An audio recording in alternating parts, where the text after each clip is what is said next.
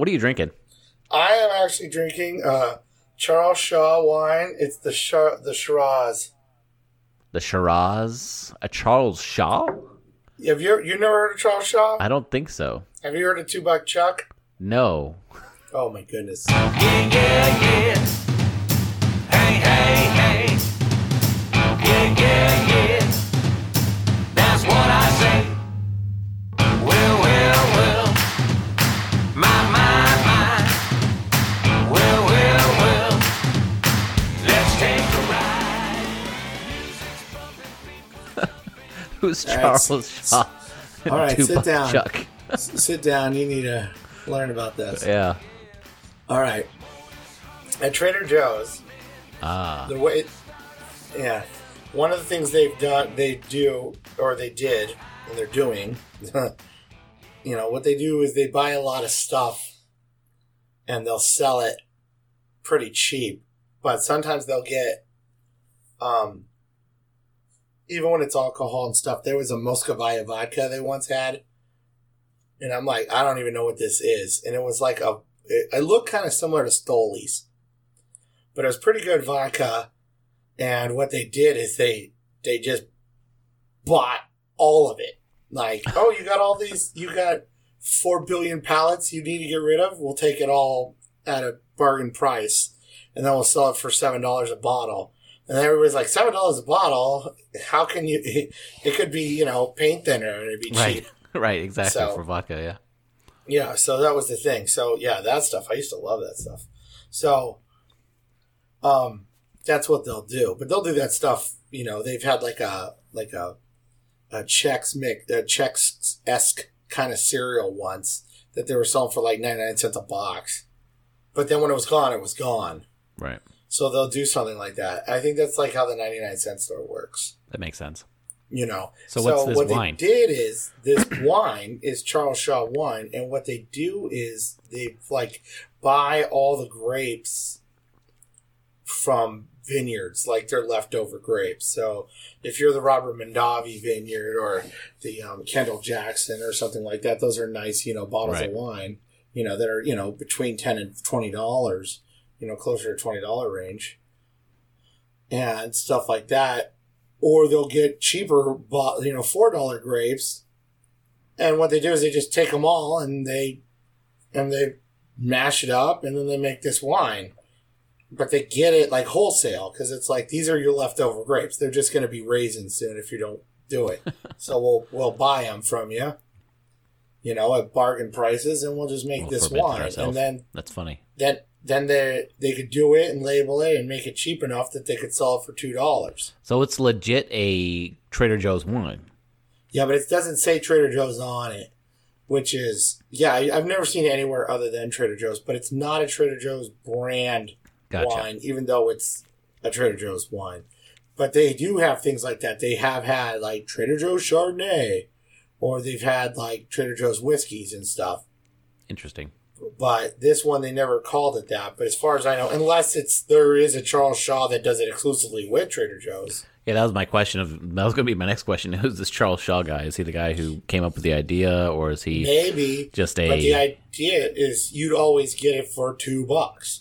So, but what was funny is you get a $2 bottle of wine, and actually the grapes they used to make it and everything were a $15 bottle of wine. So, nice. But the problem is it's a little inconsistent.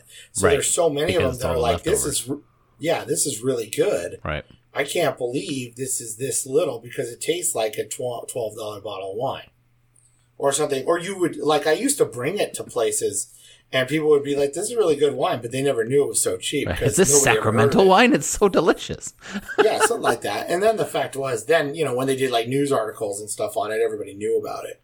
But when it first came out, so it was always called Two Buck Chuck. But the problem is, outside of the state of California, it was $3. It was $2.99 a bottle because, especially here in Nevada, I don't know if you know this, but there's like old mob rules or whatever, and you cannot purchase any booze in this state that is not bought from a Nevada distributor.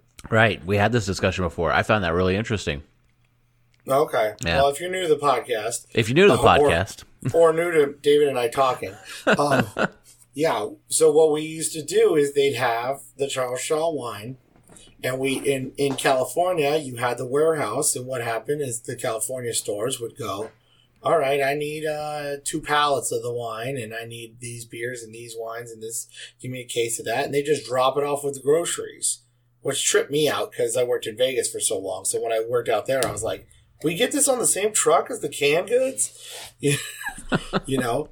And they're like, yeah. And I was like, oh. But for us, what we do is we bought everything from, Southern Wine and Spirits or DeLuca or Nevada Beverage or whatever. And you'd have to check it all in and be all careful with that stuff because it wasn't our stuff. It was, you're buying it from them. But what happened is anything that was Trader Joe's brand, like the Charles Shaw wine per se, is that Trader Joe's had to sell it to Southern Wine and Spirits, and then they would sell it to the store Trader Joe's. 97 and store 98. Yeah. And we had to buy it individually.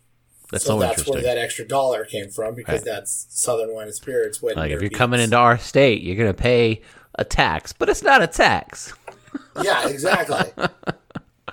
Well, I'm drinking. I don't know if I ever pronounce this correct, but I call it Hoegaarden. I don't know if it is Hoegaarden. It is Hoegaarden. Okay, that's what I always call it. Well, unless it's different, but everybody calls it Hoegaarden. Right, exactly. It's a Belgian wheat beer. Yeah, it's like a Hefeweizen, but different. Yeah. Because it's wheat beer. You're right. Right. Yeah, Hefeweizen wheat beer. Yeah. Yeah, so it's a Belgian style, which again, we talked about this on the podcast at one time too. Belgian style beers was a knockoff of the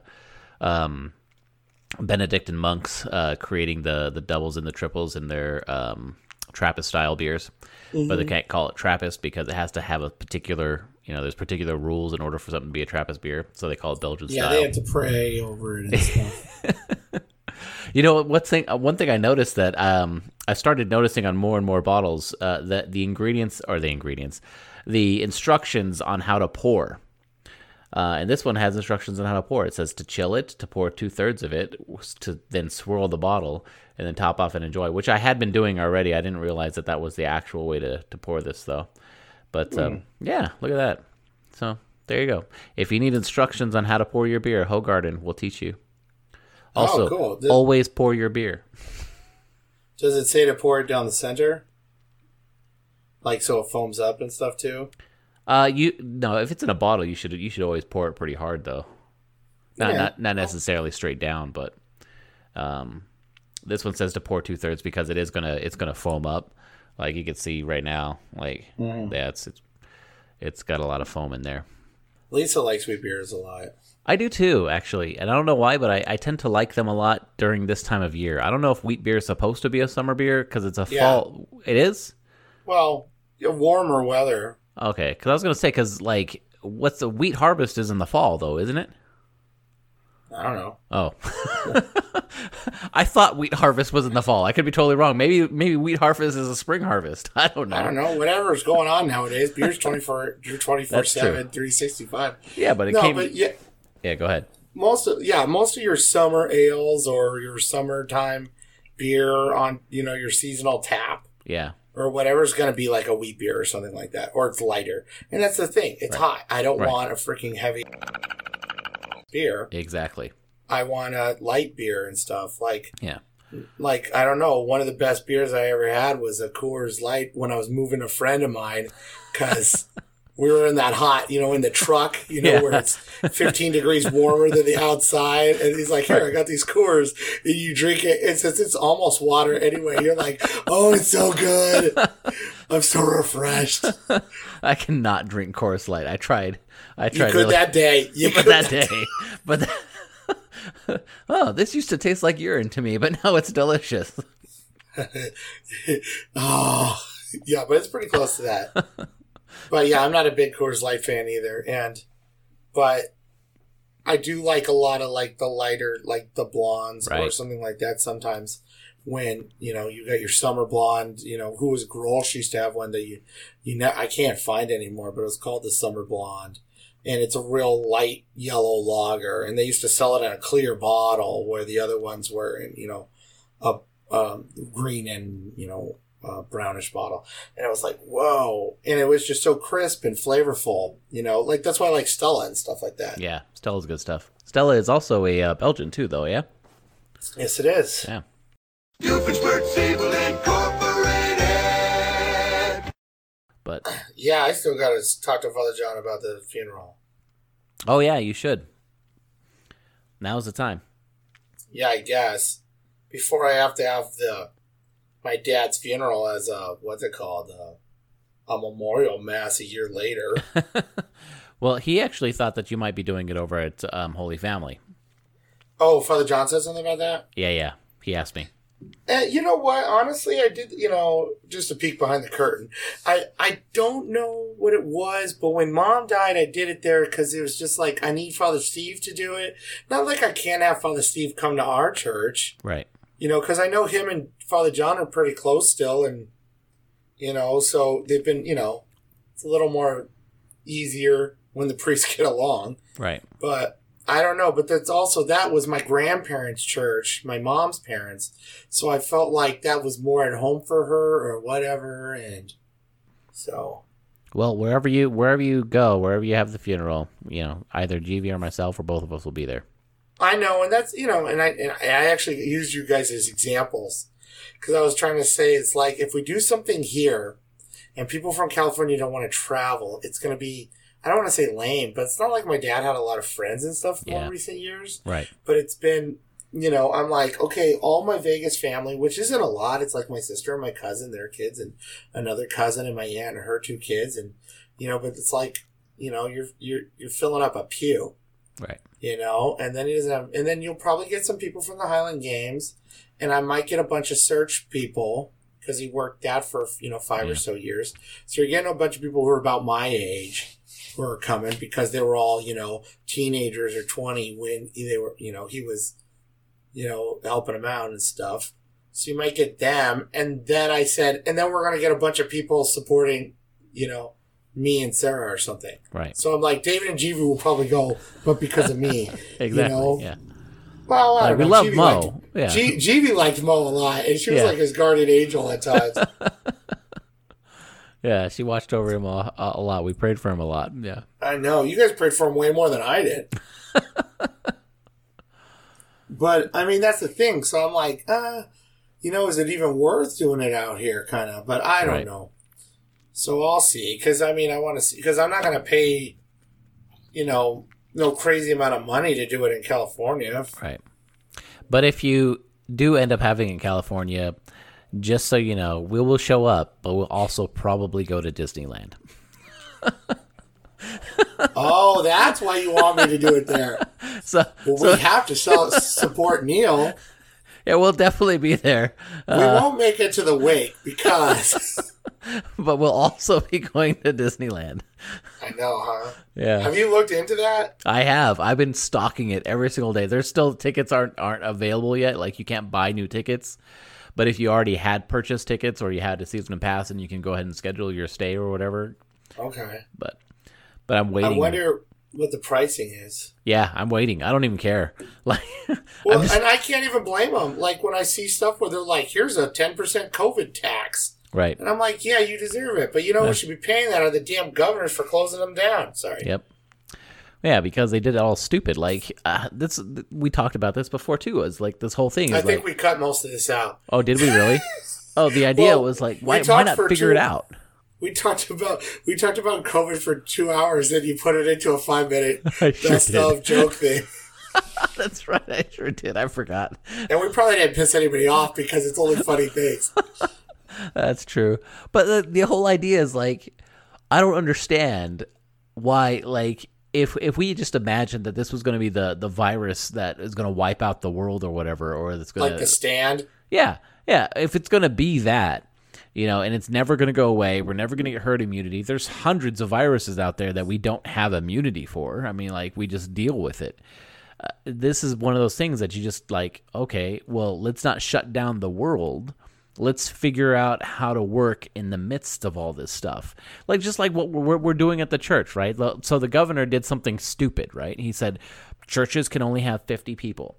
And what do? We like, oh no, let's shut down the churches then. No, we're like, all right, well, let's figure out how we, I mean, our priests are exhausted, our staff is exhausted, because we're not only doing the 6 normal masses that we do on a weekend, but we're doing 8 additional masses during the weekday, plus the regular 5 daily masses.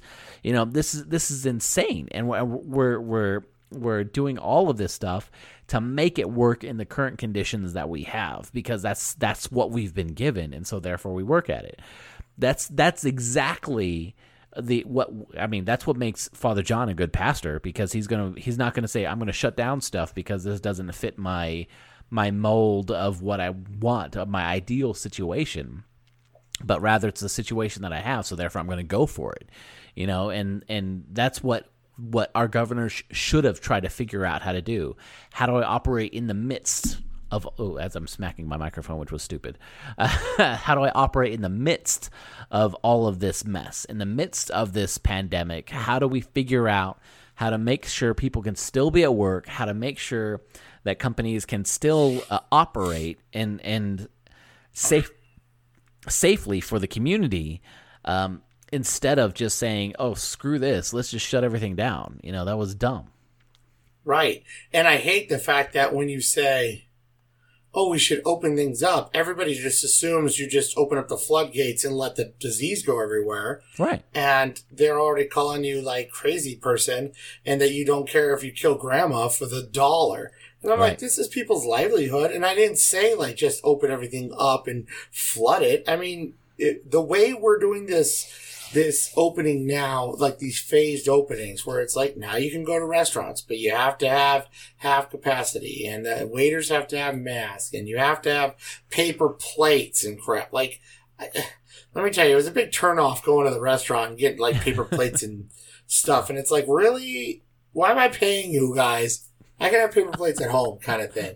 You know, it's just all this other crap you got to deal with. But we could have done that 2 months ago. Right. Exactly. You know, all this stuff. Because the whole idea of shutting down was to flatten the curve. Right. So we didn't have 50 people going into 10 hospital beds. Right. And guess what? We flattened it, and we flattened it hard, and we put 5 people in 10 hospital beds. Yep. And the hospitals, some hospitals were overflowing. Like I know in New York City it's a thing when they brought that big old naval ship that didn't get filled. Mm-hmm. And, you know, they're trying to build hospitals in Central Park and stuff, and they didn't need it all. And most of the rest of the country didn't even get close to it. And we handled it well. And 3 cheers for America. And what's it called? You know, I mean, a lot of stuff still happened. There were still a lot of deaths, and there's still people it's crazy. Going to the hospital. But when you're predicting like 1 million people getting sick or something like that, and it's not even, you know, well, no, sorry, 1 million people happen, but you don't have that many people dying and stuff like they're saying. And, right. And, you know, when they say confirmed cases, you know, some of these people could be confirmed and have no symptoms. Right. Some of these people could not even be sick. Some of these people might, and even if they are sick, they could be healthy enough to just have a real bad flu upstairs. But that all counts in. And then you see the numbers of how many people are positive. Your mind immediately says those people are on respirators. Right. Just grasping to live. So if there's 1 million people just barely surviving, but it's not. Right. You know? And okay, sorry, that was too much. But once the curve was flattened, we should have sat there and said, okay, now we can open some stuff and let's do social distance. Let's do masks. Let's do hand washing. Exactly. Because there was even other studies to show that most, you know, in New York, they were showing that 66% of new cases at one point were people who were confined. So they were quarantined, and it was all sharing, especially there with sharing elevators and hallways and cramped places and all these apartments all together. Oh, yeah, that makes sense. And it showed that like 6% of people who were catching COVID or something like that were actually people working with COVID. So if you're like a doctor on the floor, surrounded by COVID patients, interacting with them, but wearing masks and trying to keep social distancing and washing hands and stuff. But you're in the lion's den. It's not like, hey, I might get it going to the store.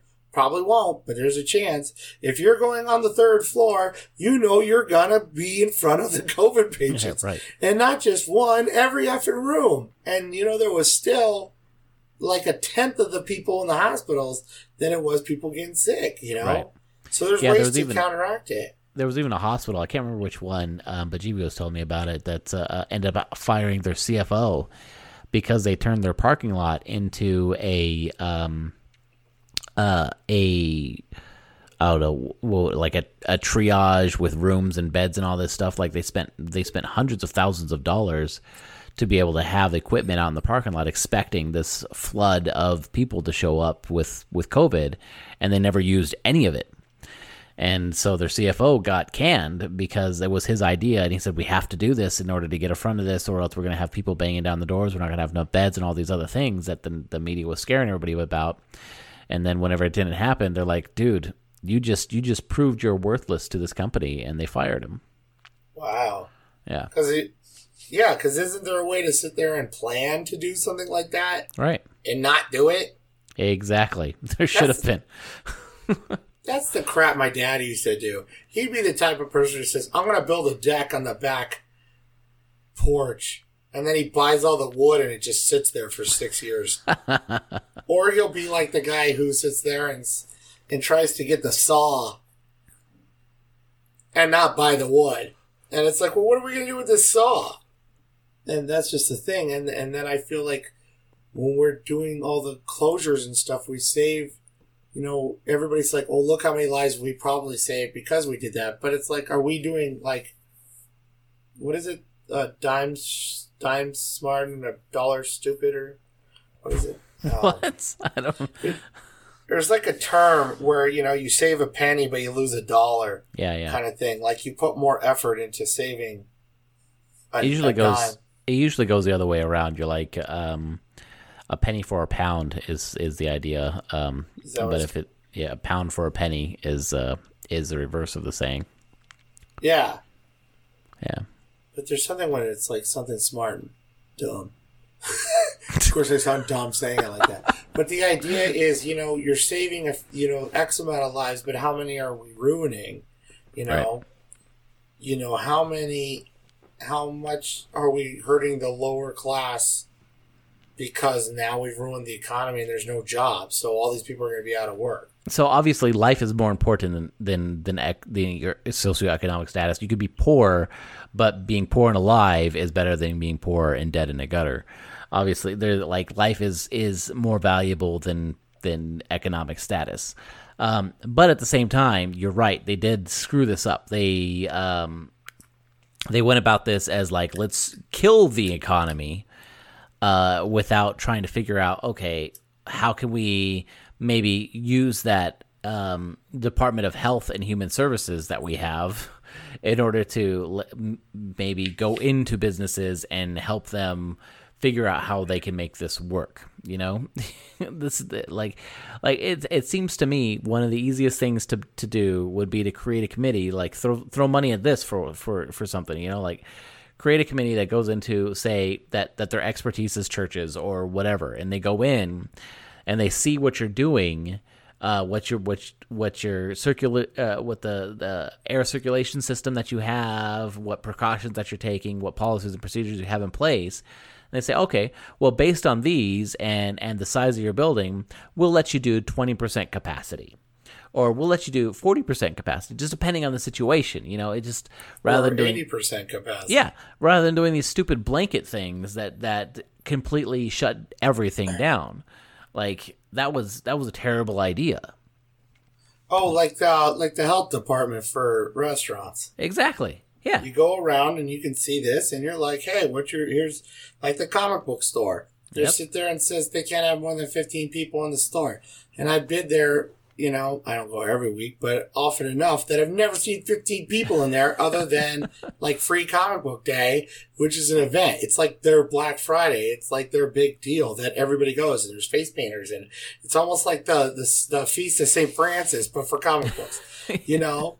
So I understand that place is not going to get 15 people. So who cares? The dry cleaner next door to it, I've never seen more than one person in line. So, it's easy to keep social distance. There's 2 people in there. So why would you close it or something? Yep. You know?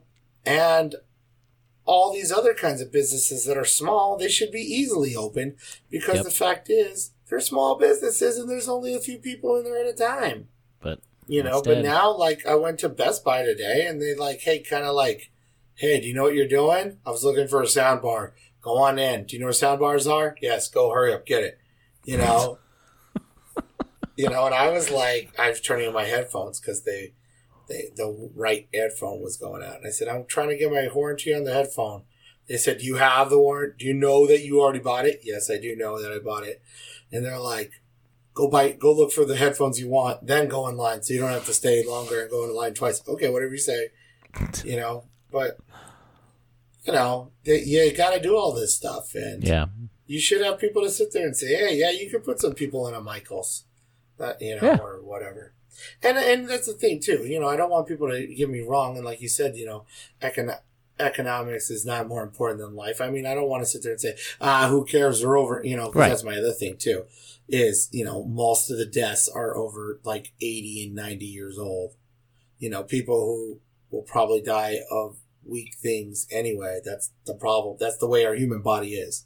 And it sucks. And if you were to tell me that, my kids will live to be 88, I'd be happy, because they probably live a full life and stuff. That's I wish my parents lived to be in their 80s, but that's, just where we're at right now. So it's like, it's good to be that, that thing where we're the media is, not saying, they're like you were saying before, they're not telling you that most people are dying of this thing in that age range. So like you said, with blankets, everybody has to act like this. Exactly. Where it should be, hey, you know what? You have some health issues. You should be, I don't need you coming to work. You can work from home. You could do this because you're at risk. Hey, you old guys, you are at risk. And I don't want to be like, don't worry. They're just old people. They can die because they're going to likely die from too much sunlight or a stiff breeze, But the fact is, if we ruin the economy, you're going to ruin people's livelihoods enough. And then people might just die because of poor health or, what's it called? I don't know what I'm thinking of. Because they're in such poor economic ruin or bankruptcy or something. And then there's all these people who are super depressed. And then the suicide rates are skyrocketing. And the, what's it called? The spousal abuse and domestic abuse is high. And all the phone numbers that are receiving these calls, are getting a week's worth in a day or whatever and stuff. And it's hurting, that way. Yep, that is an issue. It's one of the things that, so I have a former student who's a teacher who's sometimes goes to the little extreme of things, but his whole thing is talking about domestic abuse and particularly abuse of children that is going to skyrocket right now. That it currently is skyrocketing right now because of people being stuck at home. That we forget that sometimes schools are a safe haven for children who don't have good and healthy families and stuff like that. And rather than trying to figure out how to make the schools work, what are we sitting here doing?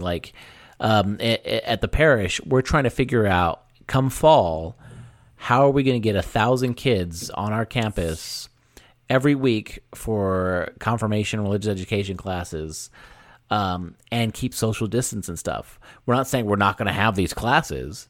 We're saying, let's figure out how we're going to do it. We're talking about doing alternating weeks where you come every other week and then you do a lesson at home or whatever it happens to be, whatever we end up with in order to make sure that the people that come here on property can safely social distance, that there's going to be extremely low risk, all those other things, because that's the reality that we live in.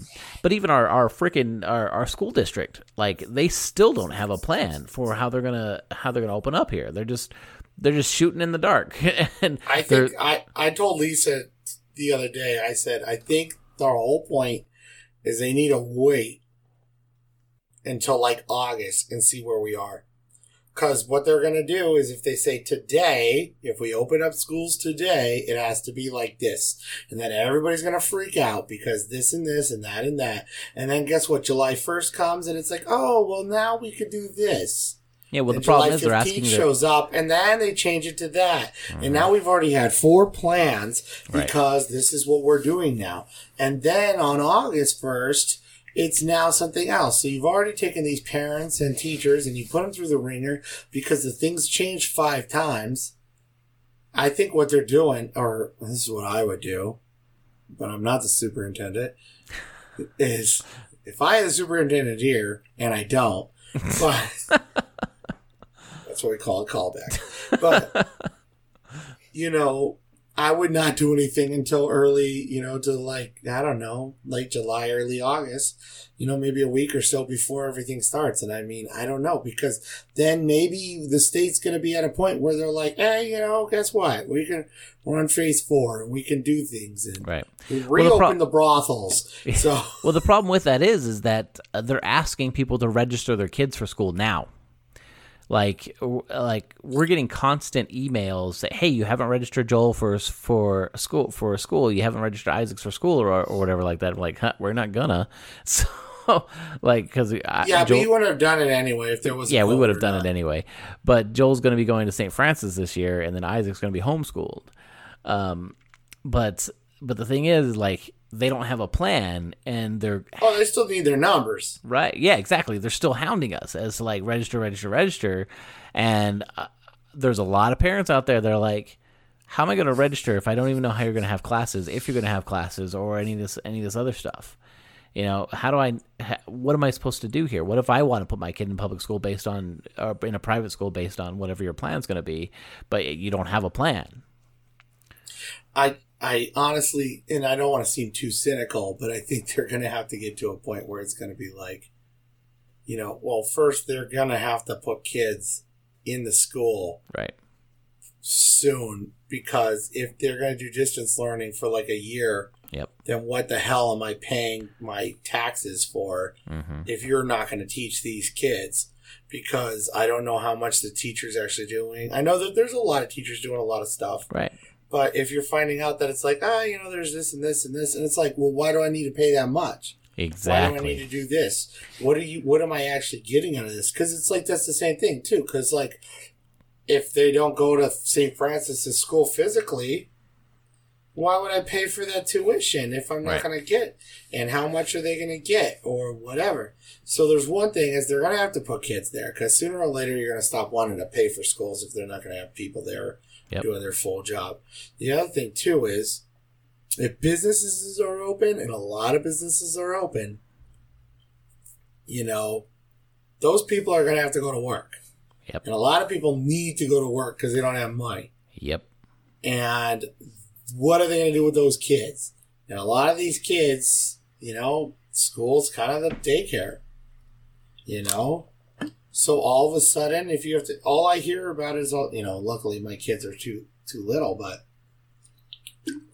you hear about that it's like, hey, I got to work from home and I got to teach from home. I got to teach my kids. I got to work here. I got to do this. I got to do that. And my wife has to do this and that. So we have to switch off the kids depending on what meetings we do.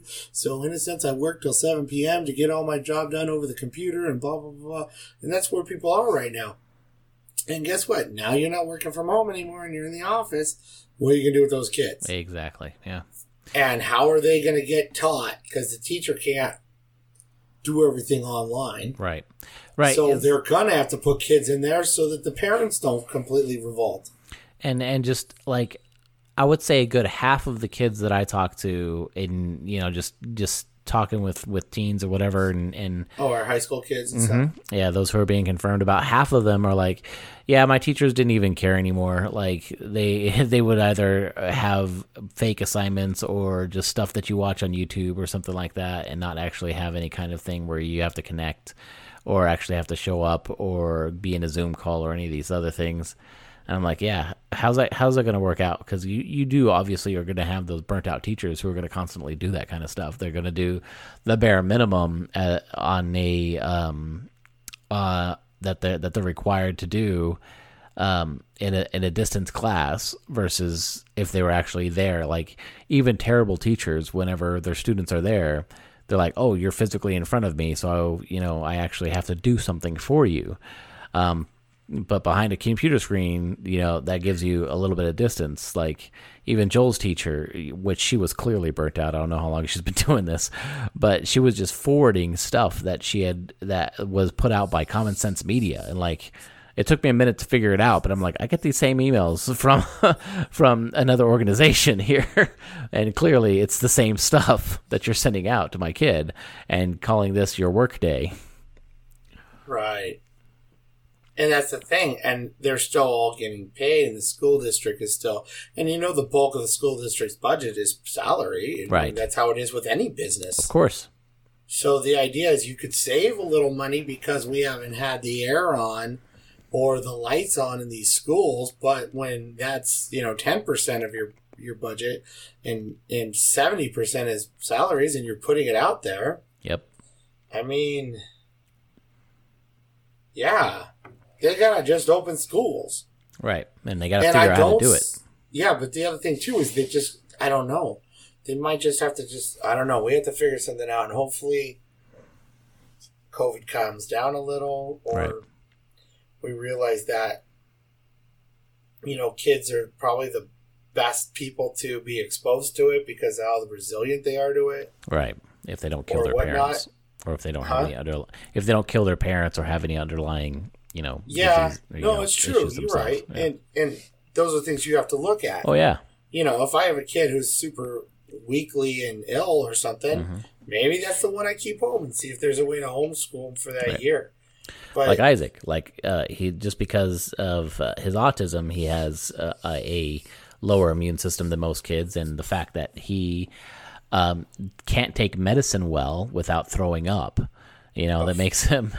That makes him even more of an issue of, if he gets sick, he takes forever to recover. Like, see, that's the... Yeah. Yeah, well, you're homeschooling him anyway. We're homeschooling him anyway. Right. No, but I mean, the fact, too, is but the thing, too, is people are like, well, how do we do social distancing and blah, blah, blah, blah, and all that. And kind of the answer is if you need to do it, hopefully you don't need to, and you can put schools back the way they were, or whatnot, and hopefully that's what happens in August. It probably won't. Maybe I'm too pie in the sky sometimes. But if you look at logistics, you can't just sit there and say, well, we could put half the kids in here. Right. Because the only way you could do it is do half a school day. Right. So instead of being at school for 6 hours, now you're there for 3 hours. And then the next class comes in, and now you're still getting half your education, per se. Right. Because you can't do it like year-round stuff because you only have so many teachers. And we already don't have enough teachers. Exactly. So if we're already super shy on teachers, when they're like, we need like 2,000 teaching jobs that we could fill any minute now, because our classes are so overcrowded.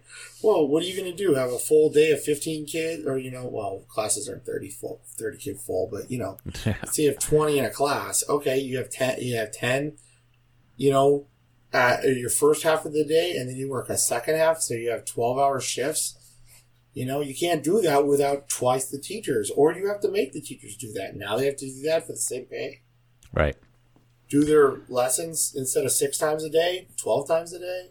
Yep. No. Yep. It's not going to work out. No, it's even not. If the building can hold more, you don't have the staff to do it. So what do? You figure. Yeah.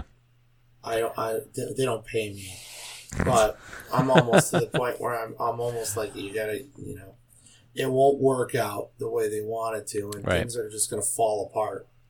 They already talked about say, everybody stay home. Doing a late start in September instead of August. Well, that might be okay. Maybe we cut out a month. Right, but still, we cut out 3 months now, and they said, "Hey, are you a senior?" Well, yep. Congratulations. Go to college next year, hopefully. Bye. Yeah. Sorry that you missed, the last 2 months. Yeah, of your senior year. 3 months of school. Yeah, that's probably the worst. Well, it's a good time to pray. Well, the good news is a lot of people want to go to church. Yeah, but we can't.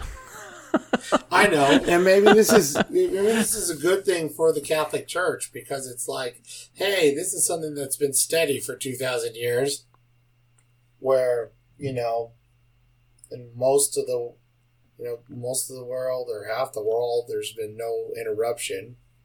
You know, there's been places where they didn't, like you were saying, Japan for 200 years, they Right. didn't have church. Exactly. You know, I know Middle East, they have a lot of stuff underground. And Yep. Even China still, you can't, the church is primarily underground with a handful of, like, that's what's always interesting whenever you see the list of, bishops named by the Pope.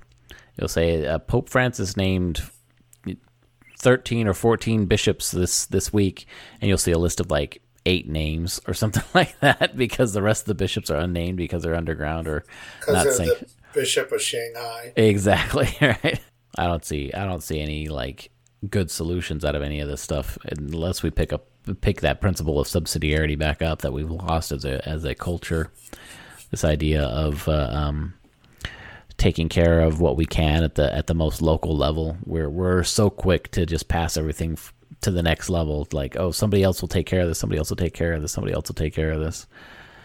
Yeah, and then it goes all the way up to the presidency and see how well Right. that works. Exactly. And then we can blame him for all of our problems, right? Right. Rather than solving the problem at the lowest level, which we just don't do as a culture anymore. We don't know how to interact with one another without our own agenda. It has to be our own personal agenda and not necessarily the work for the community. And that's something that's broken, and I think it's because of that. I think it's because of the ultra individualism that we have as a culture. Like, the white flight from the cities that created the suburbs. And then now these suburbs have become safe havens for us as people, and we are no longer. We're no longer like my family unit is the only unit that matters. I don't even know who my neighbors are. I don't know. I know their first names of my next door neighbor and the neighbor across the street or whatever, but I don't know them. I don't. Oh, you do? Yeah, I do. Yeah, right. Because I introduced myself to them, but that was my like Christian duty or whatever, right? It wasn't this idea like I care about what happens to their home and what happens to their family and stuff like that, and so I'm going to work in order to make sure that their family's all taken care of and that and all those other things, because we just don't do that. Yeah, we don't. Our little communities of like the block party kind of community is not around anymore. No. I know that guy 25, 30 years ago. When we moved into, my parents moved into the house that, I went to, I kind of grew up in for high school years in. This is early 90s or something. But the funny thing, too, is it was a brand new house. So everybody on this cul-de-sac moved in together. Oh, nice. So we all kind of like met each other then, and we do things where, maybe once in a while they had all the neighbors over, or we had like an outside party, and we had that for a couple of years. Right. And then that kind of stuff all kind of went away per se. But, and then when new people moved in, you kind of met them. It wasn't as big of a deal. But, like, even my house now, like, the guy behind me, he introduced himself, like, one of the very first days. And he's like, here, I got this wrench in my truck that I could help you turn the water on. Right. Like, like, think about the, how ridiculous it is that just about every single house or every other house in a neighborhood in Las Vegas has a swimming pool in it. That doesn't make any sense. Like, that means that somebody said that I want a swimming pool in my house so I can go swimming there, right? Yeah. And the next door neighbor was, and I don't care whether I'm not gonna care to invite the next door neighbor over, or it doesn't make any sense. Like why not put in a swimming pool in your backyard and say, like, this would be great for the community. I can invite people over to my house and we can go swimming or whatever. Or even like, especially in Las Vegas, a lawnmower. You talked about your lawnmower, right? Like you have a push mower. How many people in your neighborhood really need a lawnmower? Not that many, right? Like we're more mostly we could share the lawnmower. Share the freaking lawnmower. Like people back in the day, think how many times you've seen on television or you heard about going next door to borrow a cup of sugar or to borrow somebody's tool for a thing, that wrench that will help with whatever. That it was a thing because the communities and the neighborhoods actually cared about one another and actually realized that their livelihood was tied to the livelihood of their neighbor. And that's just not a thing anymore. Like we don't care about our neighbor's livelihood, and we don't think that our lives are tied to their lives. We just pass it off and say, like, I'm going to take care of myself and my family, and then not worry about anybody else. Not worry about anybody else in my neighborhood, not worry about anybody else that goes to my church, not worry about anything else. As long as I'm taken care of, I'm fine. Everybody else will have to figure it out on their own. And then the groups of people that end up being marginalized, like the poor, the black community for years. Look at this Black Lives Movement whole thing the whole thing that's happening. All this stuff comes out of this lack of subsidiarity of actually caring for our neighbors in a real, tangible way, and thinking that my neighbor's poverty, whatever my neighbor lacks, is a lacking in me. It's something that I lack. Feeling my neighbor's poverty as my own poverty, feeling my neighbor's suffering as my own suffering. That's the whole point of Paul's in 1 Corinthians, right? Chapter 12, where he says, where one member of the body suffers, the whole body suffers. And yet we don't feel that. We're like, oh, I'm good, so therefore, it doesn't matter if my neighbor next door is suffering or alone or tired or doesn't have anything to do with their kids or whatever, because I'm fine. I'm kind of guilty of it. Like I said, other than me too. Tim behind the thing, like my next door neighbors, I don't know their names. I said hi to them when I first moved in, and we don't really talk. And then there's the guys across the street. I just kind of met them. They've been there the whole time. So it's been 6 years or whatnot. Right. And it's just like, now I'm like, oh, hey, what's up? And we'll say hi. But because we don't create the need. Like, that's the thing about human nature. Whenever there is a need, that's whenever we reach out. Like, years ago, whenever people used to borrow sugar and all these other things, it was because it wasn't so easy. If they had a car, it was a one-car family, and maybe the husband was already taking it out to work or whatever, and so therefore, and that wife need that meal right. ready I gotta on the get table dinner ready. when I walked in. Just found out that I don't have sugar. There's no such thing as Amazon. I can't Uber Eats this to my house. And so they're like, oh, well, let's go talk to Mrs. So-and-so next door and see if we can borrow a cup of milk, a cup of sugar, or whatever it happens to be. And subsidiarity, the principle comes out of these moments of need that in a culture of comfort that we've created for ourselves, we're not going to have those instances. We've become so comfortable and complacent in our own suburban paradises that we don't have these instances of need that ever arise. And so we don't have a necessary moment to walk over to our neighbors. Last time that GV had to walk over to our neighbors for any help at all happened to be several years ago, whenever it was just Joel and Isaac. GV walked into the backyard, and Joel locked her in the backyard. And her cell phone was inside the house, and she didn't have. And Isaac was just sitting at the table waiting for food, and all. She didn't have anything. You gotta hide another key. Yeah, well, that was before she did it. We did any of that too, and so she went out to she got out of the backyard and went to our next door neighbor's house, who we didn't know. Because of suburban life or whatever, and she said, "Hey, my kid just locked me out of my house. Can I get the phone? Can I borrow your phone so I can, call my husband to come and get me in the house or whatever?" And does she even know your cell phone number? Well, she did, but but yeah, you see what I'm saying? Like, the only time subsidiarity becomes a value is in times of need. And as long as we have this culture of comfort, we're never going to break out of this individualism. We need to create a dependence on one another. we need to be unafraid and unashamed to ask for help. And to seek that help in our neighbors. If that's not your physical next door neighbor, it better sure be your church neighbor, but ideally it should be your next door neighbor because, hey, you guys are living together, literally.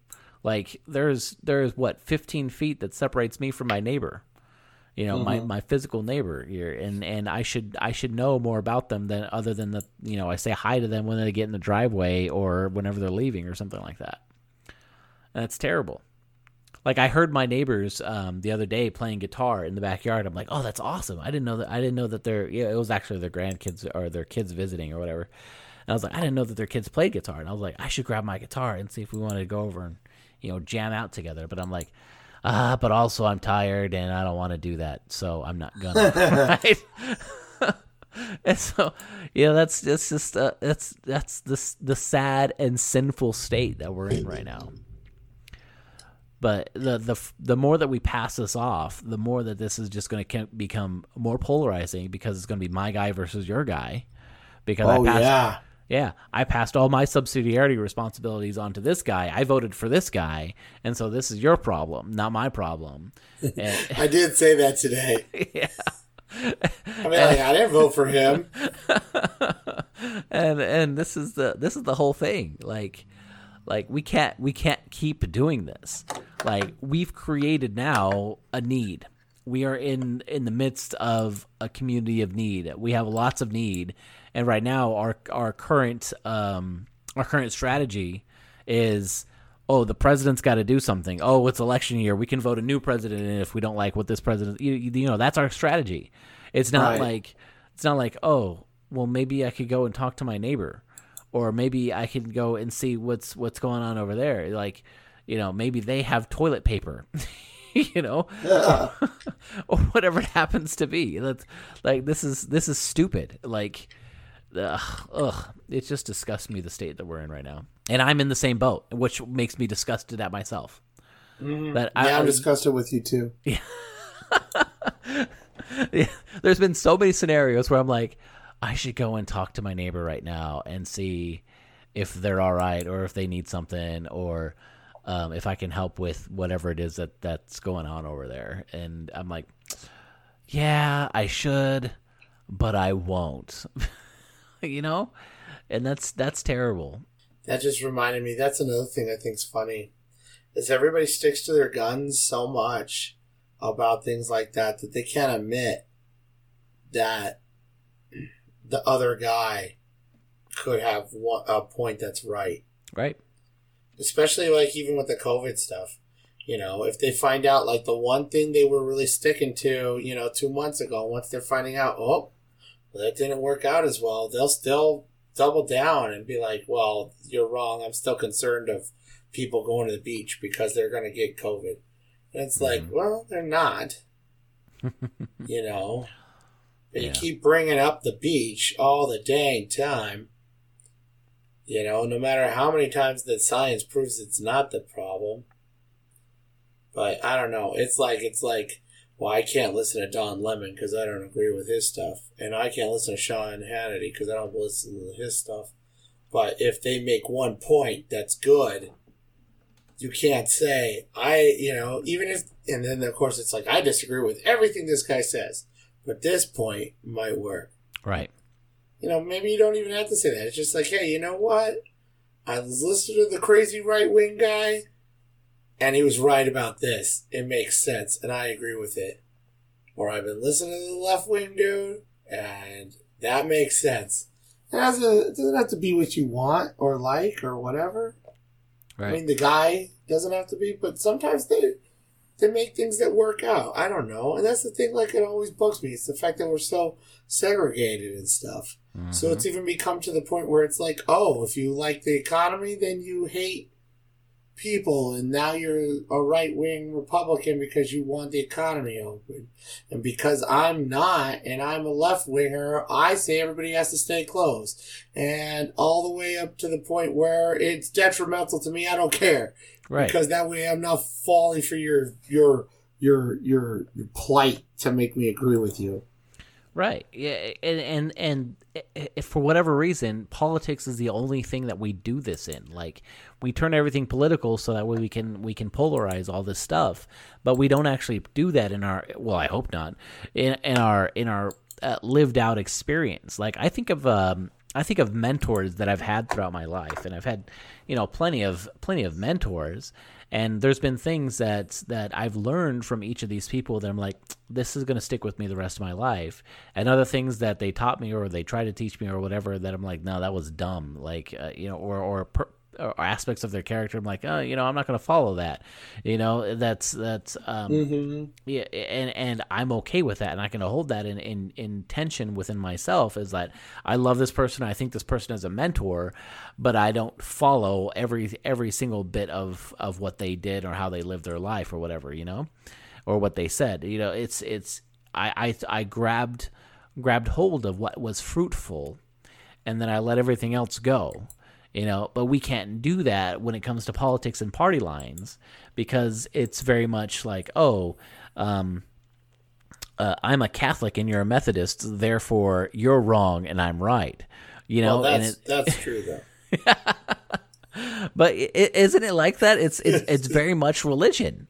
It's like you're going to hell and I'm going to heaven because I'm right, because I'm a Republican and you're going to hell because you're a liberal, or I'm a liberal and you're going to hell because you're a Republican, and that's so dumb. Which, if I didn't like a lot of the stuff that the libertarians had, I probably wouldn't. I'd probably vote for libertarian, but it's the same thing. It's like there's aspects of that I really like, and there's aspects of Republicans that I really like. There's aspects of Democrats that I really like. I don't fit anybody's freaking mold. Well, that's the other thing too, because I saw that also. I remember I saw a good meme or something that was just like they were pointing out 50 social issues or something, and it's like, this is very Republican. This is very, Democrat, Republican, Democrat, and it's like, well, I'm a good Catholic, so I believe in all these things. Yeah, exactly. Which sucks, because then you can't vote for anybody. Exactly. And so, what do? You sit there and you try to vote for the lesser of the evils that are presented to you. Is that literally what we've come down to? Is like, oh, I'm just going to vote for the lesser. No, it's just you need to work for subsidiarity. You need to work for change. You need to let your governors know that this isn't okay. Whoever it happens to be, whether they're part of your party or not. Yeah. What was that? The Simpsons, when Kane and Kodos were running for president. Yes, and they're like, abortions for everyone. For everybody. Abortions for all. Very well. No abortions for anyone. Abortions for some, miniature American flags for others. And the other thing I love too is they're like, well, we don't have to vote for you guys. We can vote for a third party. Go ahead. Throw your vote away.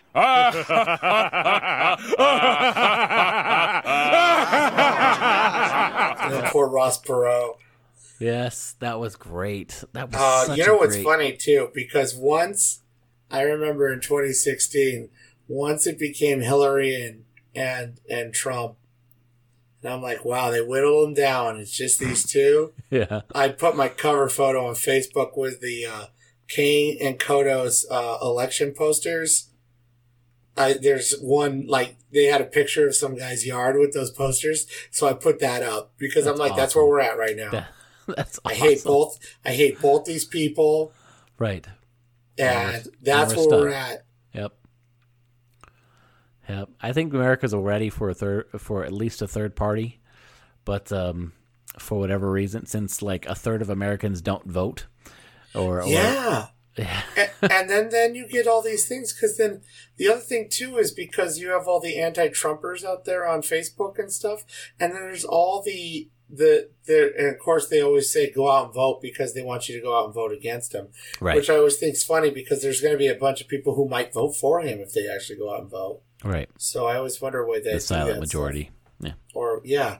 But the point too, what I was saying is there'll be I've seen the things where it's like, this is how we're going to lose, Democrats, because you go, well, my guy didn't win, so I'm not going to vote, or something like that. And I was like, really? They do that? You know? I don't know. I guess, you know, because I've never like really hitched my wagon to somebody so strongly. Right. Because I don't like anybody that much. Well, I did like John McCain a lot back in the day. But I mean, that's the only one I can think of. Yeah. You know, but it's just like, I can't see that it's like, I mean, if you're like so super Bernie and then now Biden has it, I don't see how you can't vote for Biden just because he's not Trump. It's like they're so far for Trump. I understand your guy didn't win, but then you're going to be like, well, I'm not going to vote for that guy because I don't like Biden. But it's like, if you hate Trump that much, then you got to vote for the other person. Like, but why would you stay at home? It's like so dumb. Right. You know? But I guess if you hate both people, then it really sucks because then it's like, oh, might as well flip a coin. But no. Part of our social responsibility, though. You know, but then you look into other things, you know, like sometimes you look at vice presidents and sometimes you look at, like, I know you talked about, like, appointing justices. And yeah, that was my big deal the last election, was because there were so many justice seats open. You know, I would vote for this person because I think they'll pick these justice seats. Or maybe they have this stance on this one little thing is the one thing that's going to push it over. Right. I don't know. I don't know either. I still think it's Kanan Kodos most of the time. It usually is, yeah. You know, the Catechism of the Catholic Church has like a whole section on public duty for participation in civil life. It's like literally. Let me see this from paragraph 1897 to paragraph 1917 is this whole section called participation in social life. I was actually reading it the other day, and I was like, this whole piece is all about our obligation as Catholics to participate in social life, whether that be, you know, depending, obviously this is a universal catechism, so whether that be in voting or in what's it called, helping the public order or the common good, and whatever it happens to be your frame of influence or whatever. And participation is a voluntary and generous engagement of a person in social interchange. It is necessary that all participate, each according to his position and role in promoting the common good. This obligation is inherent in the dignity of the human person. Like, it's literally a tenet of our faith that we participate in the social life, whether that be voting or voting against, voting for, or protesting for social change, or whatever it happens to be. That's literally a tenet of our faith. I don't know. I just found that interesting in all this. It is good because it's like, hey, get out there and make sure stuff gets done. Right, because when we're talking a third of Americans don't vote, we're talking like that's got to be a chunk of those got to be Catholic or Christian in some kind of way, because what's 70% of this country is Christian or something like that, right? I don't know. It's smaller every day. Yeah, that's true. But still, it's pretty darn high. You know, when you're talking in thirds here, you know, at least 2/3 of our country is self-identify as Christians, if not more than that, and yet we don't. A third of our country still doesn't go to the polls. You know, that just doesn't make any sense to me. All right, Fold. Give us some feedback. Apparently people didn't like Superman as much. Let us know. Hit us up on the social medias. Yes. You know, tell us what you like, what you don't like. Yep. And we'll try to do more of it. Sorry if we ranted too much. Yeah, I think and give us things you might want us to talk about. If you want like the top 5 census censors that we know, number 1's the one in Spain. There you go. Yeah, that is a cool one. That's giant. I don't know, other Catholic things. Yeah. If you have Catholic thing questions, or if you know, whatever you're struggling with, or if you want to try to figure out why something is the way it is. We'd be happy to talk about any of that stuff too. Yeah. Otherwise, keep going in there, keep staying strong. Hey, find a reason to get to know your neighbor. There's I'm going to try to do that. Just find a reason to go over there. Maybe I'll grab my guitar and the next time that they're out there and just start jamming with them. Be like, hey, I know that song. Can I play? And Yeah, and you and I both live on corners, so we don't have as many neighbors. Exactly. Yeah. So I could just work on the couple that I got. All right. Well, yeah. Hit us up. Social medias. Among Wolves Pod. Yes. Among Wolves Pod. Yeah. Slide into the DMs. Slide into the DMs. Do something. Message us. Comment. Yep. Do something. We get a few likes here and there, but Yeah, we do. I don't know. We're just doing what we're doing, and I don't know what people want. That's okay. Let's just keep doing what we're doing. Keep on keeping on. Yeah. All right. All right. Well, GLT, I hope you liked the episode. There you go. Happy confirmations. Yep. All right. 3, 2, 1 out. And we out.